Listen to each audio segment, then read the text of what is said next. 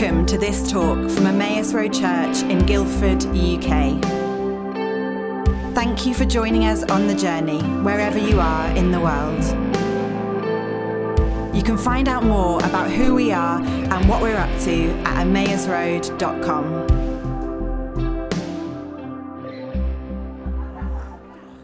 Morning, everyone.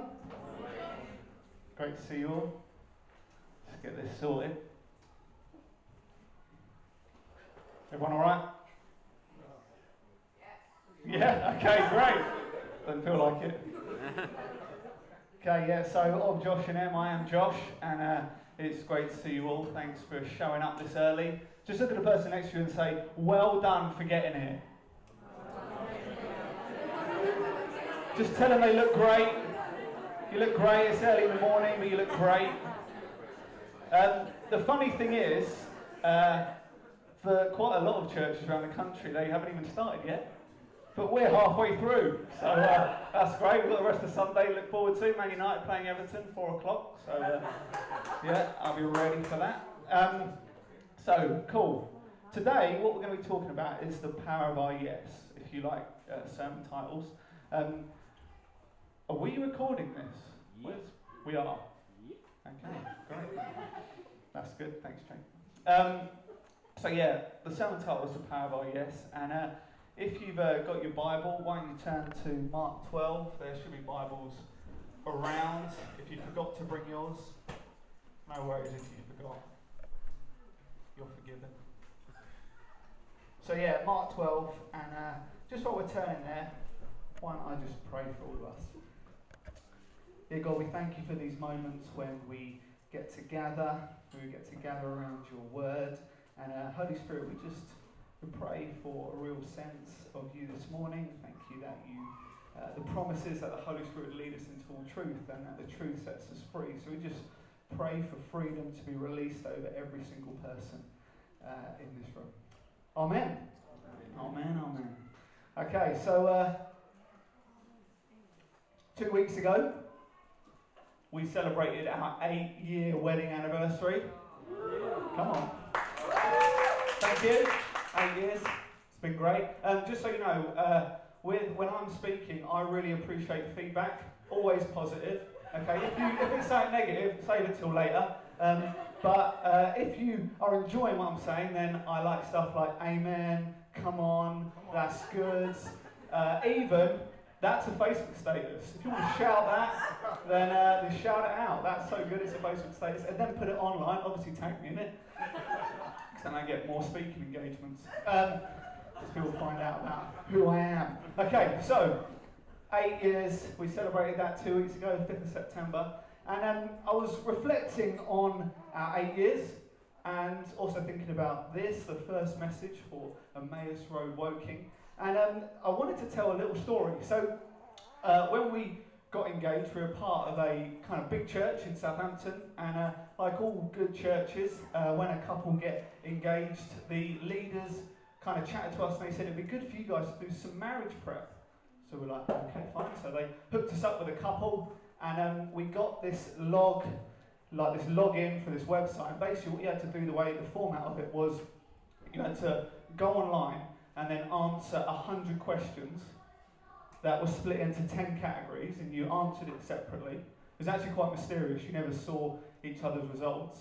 They said, we don't ever want you to see each other's results in case, 5-10 years down the line, you kind of use these results against each other in conflict.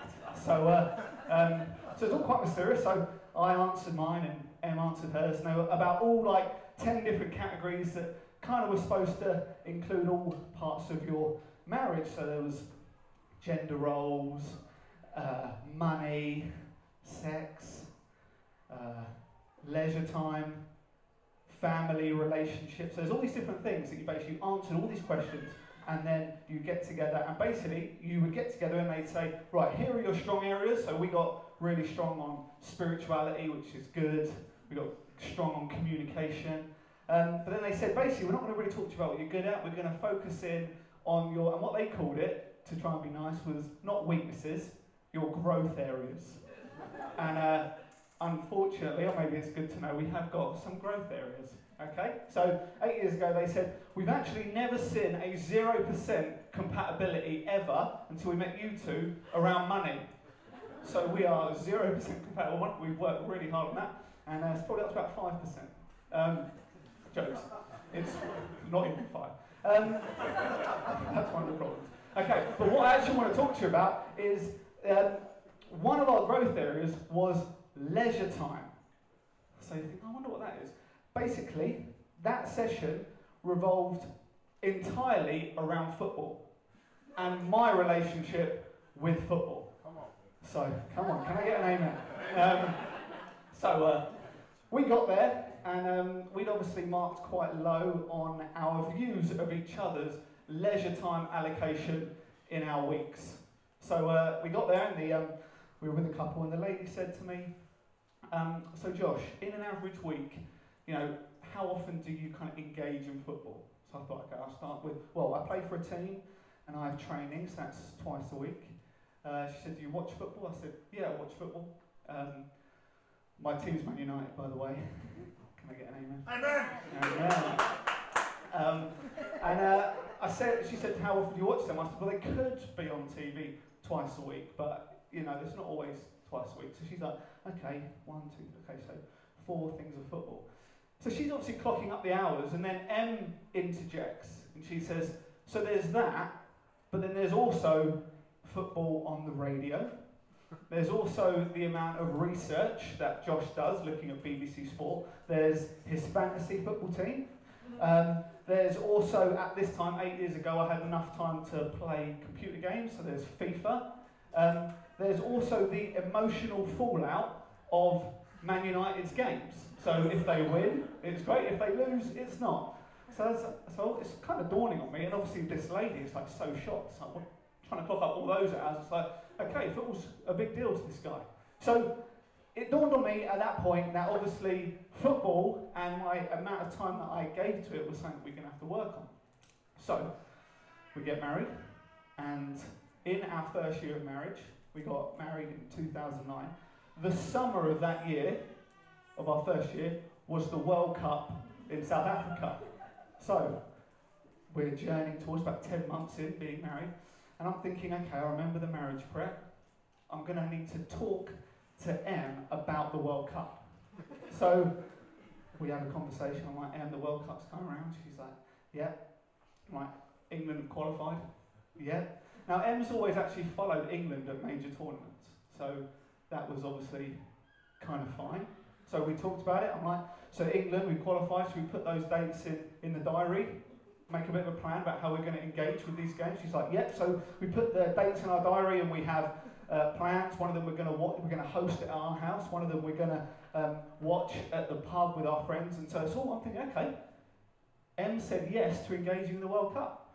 We've got our England shirts. We've got our wall planner. It's all sorted. So we get to the opening ceremony of the World Cup. Now, England weren't involved in that. It was in South Africa, so South Africa versus someone else. So I'm like, Em, the World Cup started, should we put it on? She's like, yeah.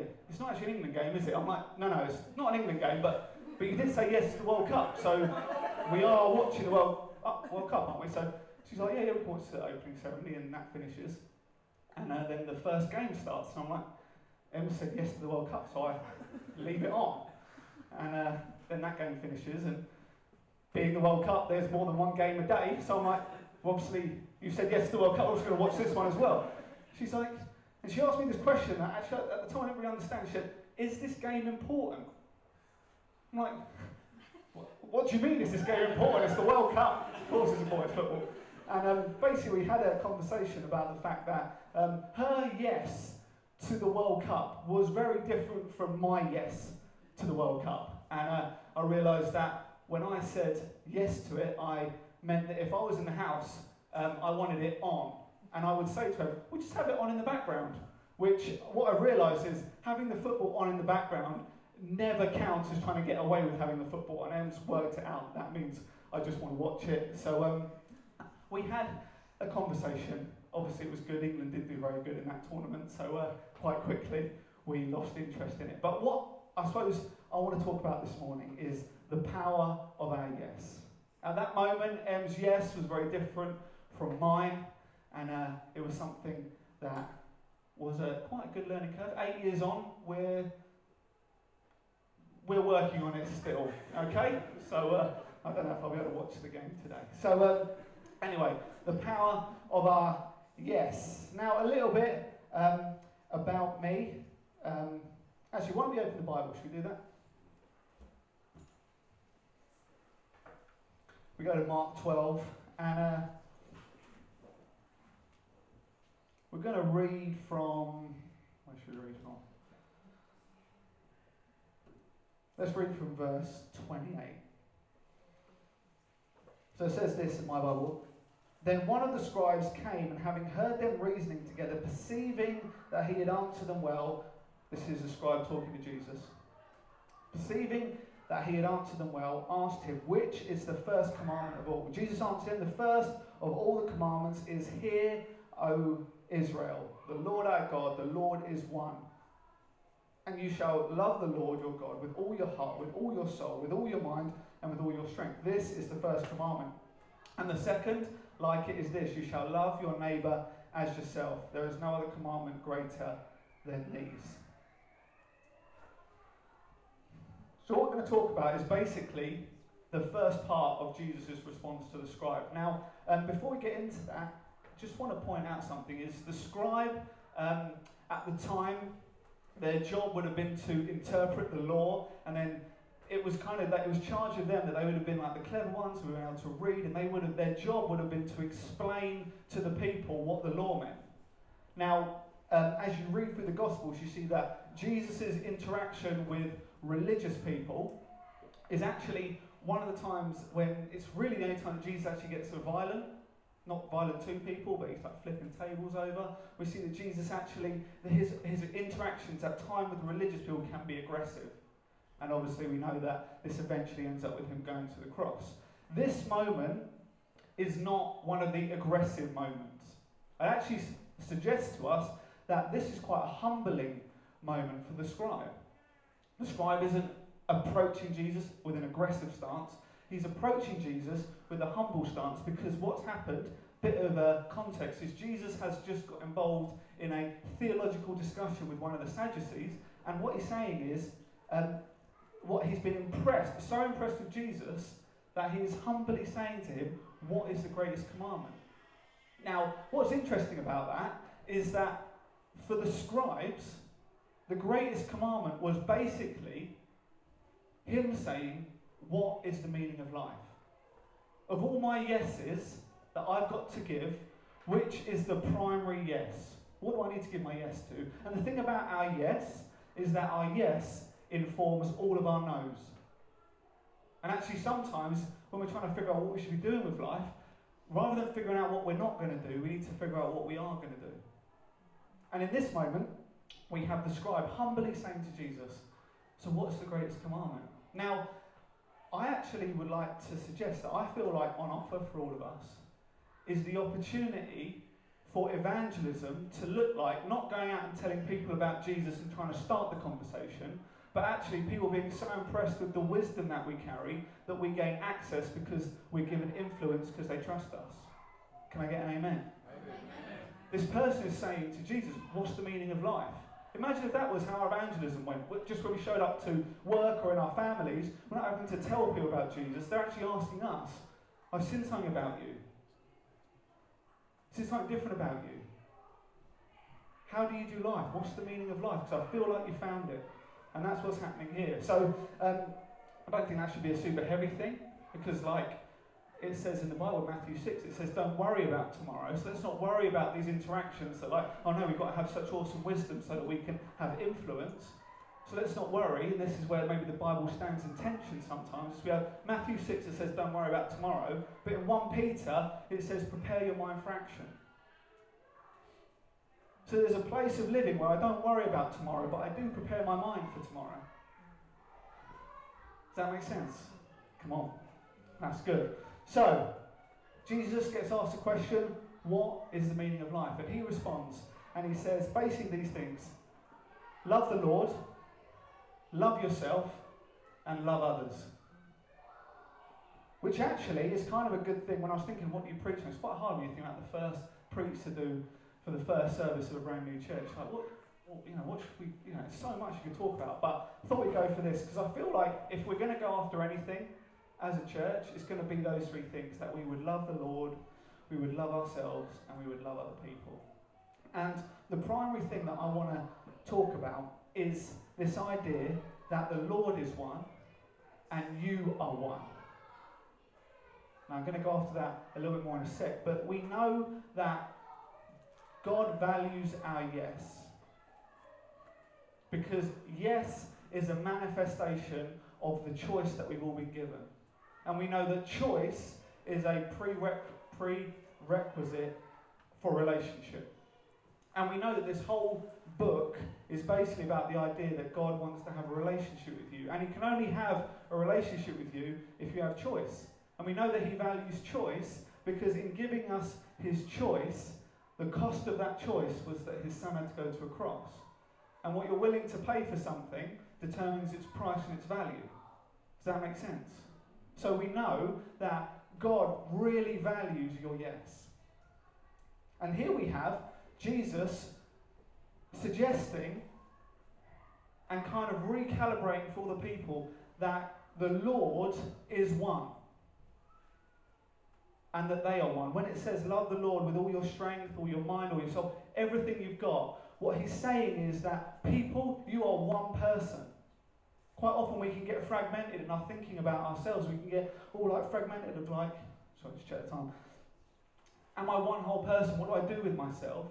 So we've got that going on. And then we've got Jesus suggesting that the Lord is one. Now the thing about lordship is that lordship is either he's Lord of all or not at all. Em didn't like that bit. So lordship is this idea that he can only be Lord if he's Lord of all. Okay, let's go off this a little bit, because I think that this is important.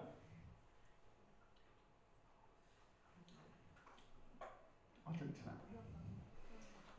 What Jesus is saying is that the primary commandment and what's on offer for all of us is that we take all of ourselves and give one big fat yes to one Lord. That's basically what I understand the meaning of life, is you have the opportunity to make that choice. Now the funny thing is, well it's not funny, it's interesting, is that when you look at the name of the devil, is that some theologians say that the devil, one of his names, means to separate or divide. And we actually see that all over the place, is that the devil loves to try and divide relationships. He tries to divide generations. He tries to divide churches. He loves to divide marriages. He wants to divide us from the Lord. But I think one of the main things that he wants to divide is us in our view of ourselves. He's want to try and fragment our view of who we are. Which is interesting when it says here that Jesus is just kind of recalibrating it. He's like, love the Lord with all of who you are. Not the holy bit, because there's a bit of you that's not holy. He's saying all of who you are gets to say yes to the one Lord. It actually is something that makes me quite sad, but you might have seen all the floods in Texas, and then how just the church just totally went after Joel Osteen, just knocking him. This like famous guy, whatever you think about his preaching and what he stands for, it's kind of there. But just him not opening his church and kind of everyone without knowing all the information, just totally gunning him online and just really going after him. And the thing is, he may have made a bad choice. He may have done that. But it makes me sad when I see the church partnering with one of the names of the devil, which is the accuser, and causing us to separate. Isn't it funny that in church we're the only army that shoots its wounded? Isn't it funny that we do that? And we divide and we fragment and we fragment over thoughts and over theology. And just here we have this idea that God is saying that what he is all about us believing that we are one whole person and the Lord is one whole person. Now, this first gets introduced in Deuteronomy. In Deuteronomy 6, we see a recalibration for the people. Now, the people of the time would have been, like, actually deeply spiritual. They would have practiced this thing called polytheism, which is this idea. Oh, bless him. Needed his mum, I'm guessing. That's mum. Yeah? Or just needed her. Great. So these people, so of the time, they would have been deeply spiritual. They would have practiced polytheism, which was this idea that there were loads of different idols. And they would have had loads of different idols for loads of different parts of their lives. So they would have had an idol that they would have gone to about fertility, or one that they would have gone to about money or the weather. And in Deuteronomy, what gets said is that Yahweh is one. He's not loads of different things. There's not loads of different idols. You don't need to go to all the different ones. You just need to go to one. The Lord is one. And then we have it kind of getting introduced again here by Jesus, just reminding people the Lord is one. It's not that there's loads of different lords. There's just the Lord. And then that actually gets said in Ephesians as well. In Ephesians, we see Paul writing, where have I got it? Ephesians 1, verse 20. Go from 21. Far above all rule and authority, power and dominion, and every name that is invoked, not only in the present age, but also in the one to come. And God placed all things under his feet, and appointed him to be head over everything for the church, which is his body, the fullness of him who fills everything in every way. What we see in that is that God has put Jesus head over everything. Now we actually get a role and a responsibility, is that what's open to all of us is to have the Lord as Lord of all, but he's only going to be Lord of all if we put everything under his feet as well. So the choice is for all of us. Are we going to let him be Lord? Is he the Lord of all or not at all? And so we have this idea that God has put Jesus there. God's view of us is that we are one whole person. There's now, as I would like to suggest, there's not holy and not holy. There's not sacred and secular. God is wanting to smash all of those divides that we put in, because the devil would love to divide you up and think that our holy moments are here on a Sunday. Nearly every single church I've been in quite a few, quite a constant thing that gets talked about is this has to be real on Monday, this has to be real on Tuesday, this has to be real on Wednesday. It's not just about Sunday. And I totally get it, but it kind of frustrates me a little bit that we still have to keep going on about it. And I think that the reason why we have to keep going on about your relationship with God needs to not just be about Sunday is because of this thinking that we've got into our head that we're not one whole person. That we fragment ourselves and we see part of who we are being what we do on a Sunday, then we see part of what we're doing over here, what we do at work, and then over here what we do with our family. Is that God is wanting to bring all of it together, and that word is called integrity. We think that integrity means telling the truth or making good choices when we're by ourselves. And I think that is what integrity is. But integrity comes from the word integer, and integer means one. And so our integrity is us believing that we are one whole person. Not fragmented, not all divided. The devil would love to divide you up. But actually we get to bring all of who we are, and we get to say one big fat yes to the Lord. We bring all of who we are and we bring it in. Obviously my role and Em's role, and probably we all do this as well, is we get to chat to people about how they're doing. We get to interact with them, we get to have coffee, and we chat about life. And one of the, obviously, I was youth pastoring for a long time, and then in my last role, we'd just chat with often young guys. They'd want to have coffee with me. And one of the most consistent conversations was, who should I date? I'm just ready. I want to date a girl, and I feel like I'm ready for that. And it'd be like, great, that's really exciting. And the chat would obviously have some wisdom about specifics, like where they're at, like what's going on in their lives. But my advice always bottomed out on just be a man of God and you'll find your woman of God. Now obviously there was kind of specific wisdom in that. I obviously get to chat to a lot of people about how they're doing with their jobs. and people want to find a new job, and they want to ask me, what should I do? Where should I go? I'm not really sure. And I chat to them, and after all the specific wisdom, what it comes down to is just be a man of God. Em gets to chat to a lot of people about parenting and things like that, and Em gives all of her wisdom around parenting and la la la. Then it comes down to just be a person of God. I'd like to suggest, it might sound like really just basic, but I'd say that everything that we're facing comes down to a lordship issue. Have we surrendered that part of our life to his lordship? Have we brought that in to his lordship? Oftentimes we say, I'm not worried, God's in charge. You're like, well, I feel like maybe you are worried. Because if you're saying that you're not worried, then have you brought it in under his lordship? Have you brought that in and surrendered that thing as well? A great acid test for us is if we know if we've surrendered that part of our life to God or not, is how much control we're trying to take over it. We control the things that we're scared of.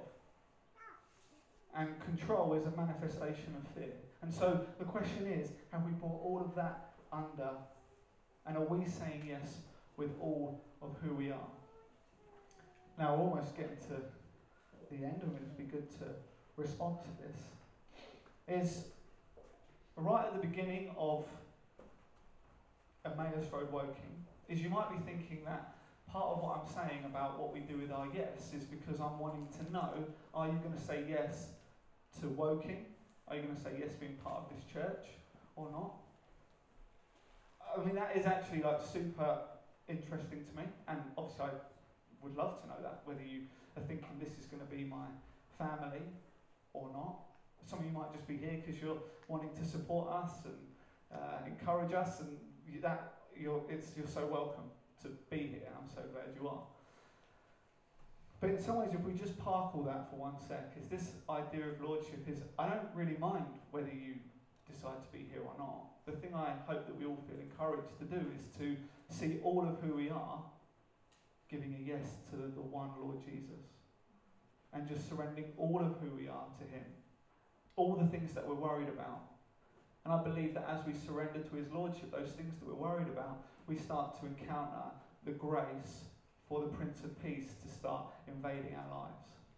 If you are worried about a job, if you are worried about relationships, if you're worried about money, if you're worried about all these things, is part of it is, can I believe that God is who he says he is, and I am who he says I am, and I bring it all under him. On Thursday Ben, do you have coming up? Where? On Thursday we had a worship meeting here. We just invited all of the guys that are interested in worship to come and hang out, and we chatted and worshiped together. And if you're thinking I'd really love to be part of worship and I didn't come, then there's obviously loads of other ways to engage in that. But just on that night, Tim in here? Tim shared this verse out of 1 Chronicles, and he shared this bit where David starts to appoint different people to worship, and I couldn't get away from this whole word appoint, that I believe that God this morning is wanting to appoint some of us. And I feel like that appointment is determined by us giving a fresh yes to him. And I think that some of us, it's going to be about saying yes to being part of Emmaus Road Woking. But I feel like part of this morning is us as we worship, it's a recommitment of saying yes to his lordship. Almost like repenting of trying to control it ourselves, repenting of seeing ourselves as separated, as kind of seeing some of us as Christian and some of us as not, some of us as holy and some of us as not. And I think that God is wanting to heal disappointment. One of the biggest things that cripples us as Christians is disappointment. And disappointment with God specifically. And the thing about disappointment is that disappointment is the removal of your appointment. The Bible says that we've been appointed for such a time as this, all of us. You could have been placed anywhere in history, but you were placed here now. And He's appointed you for such a time as this. But this appointment, the reason why it's such an issue is that this appointment with God is never just about God. It's also about us. Because a created thing getting disappointed with its creator affects its identity, because your identity is driven by your creator. And I think that God wants to heal disappointment with Him. I think that maybe God, you've had some moments, I feel like there's some people here who you've been praying for something and the answer hasn't come yet, and you feel you've actually even like your prayer life has looked like, God, I'm disappointed with you. I think that God wants to heal that this morning. I think that part of it is in faith saying yes.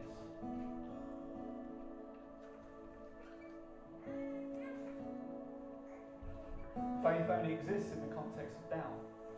And I think that all of us probably have some questions. I know I've got some. So why don't we stand? I'm just going to pray, and then we're going to sing, and then at some point Em will come up here and say, you can go and collect your children. Does that work? So we'll sing, and then we'll probably go into that moment of singing that yes and amen song. No, not yes and amen. You have my yes one. What a great song. We talked about what song to sing, and we decided that would be a good one with what was going to happen this morning. So why don't you just put your hand on your heart? I'm just going to pray that Holy Spirit would come, just release freedom for us to say yes. That if you feel disappointed with God, that He would heal that. And as He heals it, you would feel appointed for such a time as this. You could have been put anywhere in time and space, but you're put now. 2017. Maybe it is about you saying yes to being part of this church as we figure it out. Maybe like, actually I kind of feel a bit double-minded about whether I should be part of this or not. Is maybe today is about you saying yes. So Holy Spirit, we just turn our affections towards you again. Right now I just pray that people would just feel your anointing rest on them. They'd feel confidence to say yes.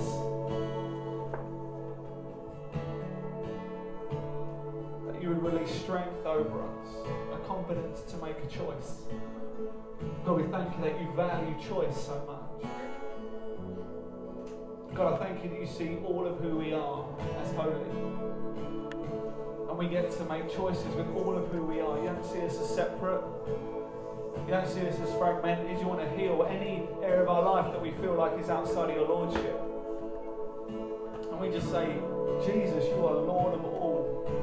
Every part of my life, every single part, there's not one bit outside of it. All my strength, all my thoughts, all of my finance, all of my relationships, all of my internet history, all of my Netflix choices, anywhere that I might have an idol, my commitment to my football team, my commitment to my friends, is that God is good and we get to have a full life, but we do just commit all of who we are to you. We bring it all under your lordship. And I pray that you would commission us